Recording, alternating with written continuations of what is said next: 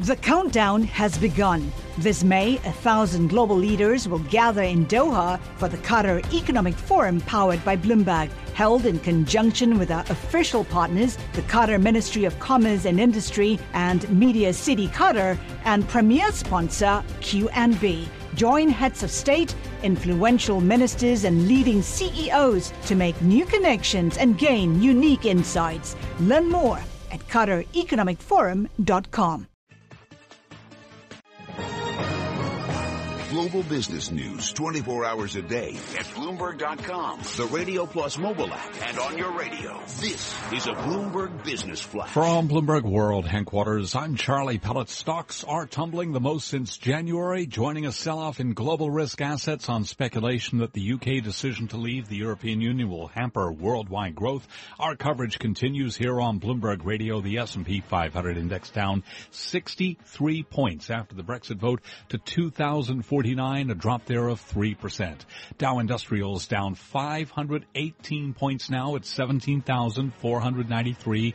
That is a drop of 2.9%. Nasdaq down 183 points, a drop of 3.7%.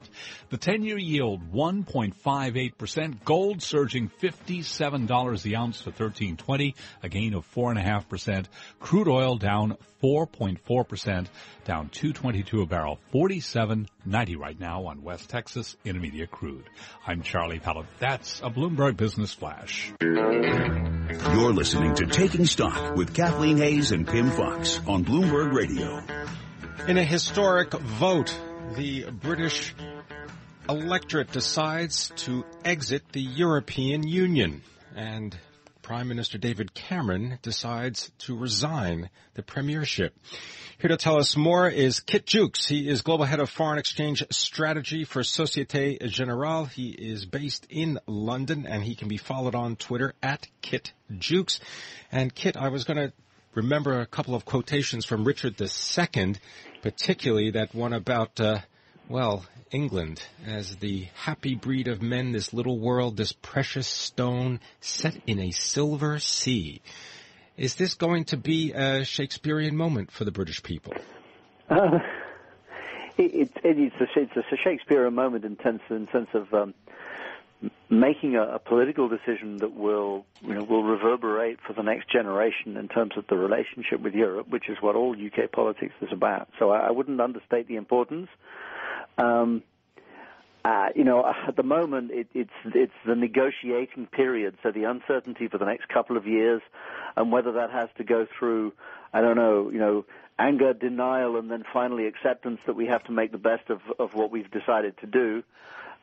So I'm nervous about the anger denial phases of this particular negotiation, and I suspect that wily negotiators will take it slow. So those are the things that I worry about. But when I get to the final deal, we will have a different relationship with Europe, and then we'll see what Europe's relationship with itself looks like, and we'll kind of take it from there. But yes, things have changed. Tremendous volatility. I was here last night preparing for Daybreak Asia, Kit, and the first polls came out, but him and I were still doing our show yesterday afternoon. The pound goes up, and then all of a sudden the results started coming in. Boom! It had its biggest drop in 6 years. Now it's reached its lowest level since 1985. Am I crazy to ask? Is it time to buy some pounds?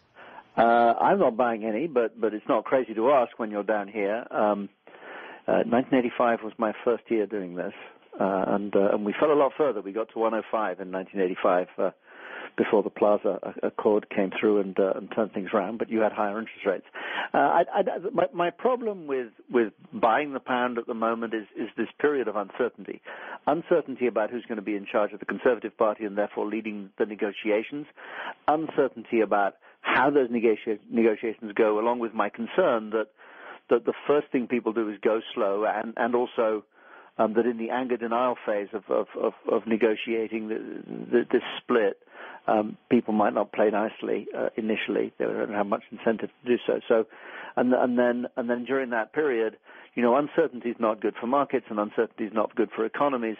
And although the UK economy is a small economy in the great scheme of things, the global economy isn't exactly running fast enough for me to feel good about things. So if the global economy was tootling along at 3%, the U.S. was growing at 2.5%, and Europe was growing at 2%, and the Chinese were having a good time, I'd be in a much better mood this evening than contemplating how dreadful it would be if the U.S. economy goes on slowing. Kit Juckes, will Scotland hold another referendum to leave the United Kingdom? The instinctive guess is yes when oil prices are higher than this, that they'll talk about it and they may decide to do it, but that the economics of an independent Scotland, a separate Scotland, and how they run their budget with the oil price down here is pretty ugly for them. So I think that they'll not be in a hurry, but they'll spend some time looking at the principles. So for the sake of argument, if in 2 years' time the UK is most of the way through negotiations to leave Europe and the oil price is a good bit higher, then I think the odds shift in favour. I'm curious about what this means for the UK government bond market, because there's been a bit of a rally there as people guess that the Bank of England is going to have to maintain a very easy monetary policy. So that's one part of it.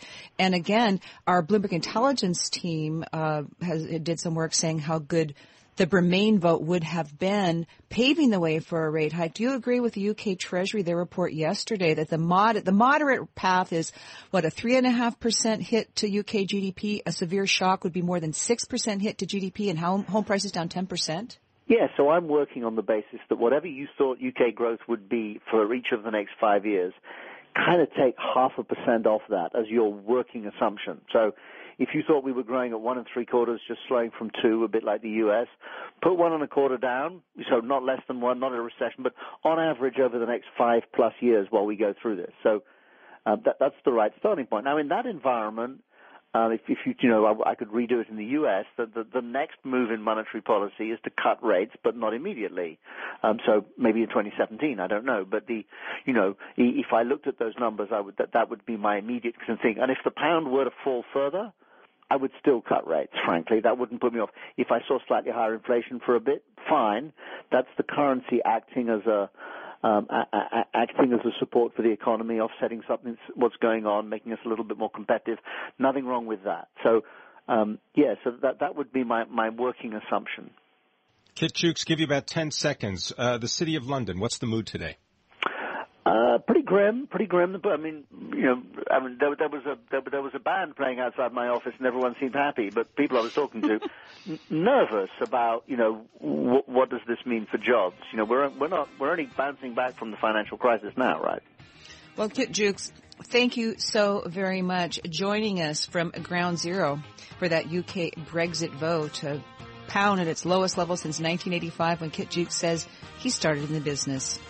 He's global strategist at Societe Generale. I'm Kathleen Hayes along with Pim Fox, and this is Taking Stock on Bloomberg Radio.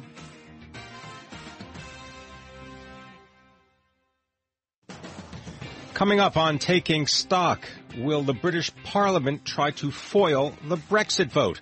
Even after the general election, most MPs, members of Parliament, favor Remain. We've got details ahead.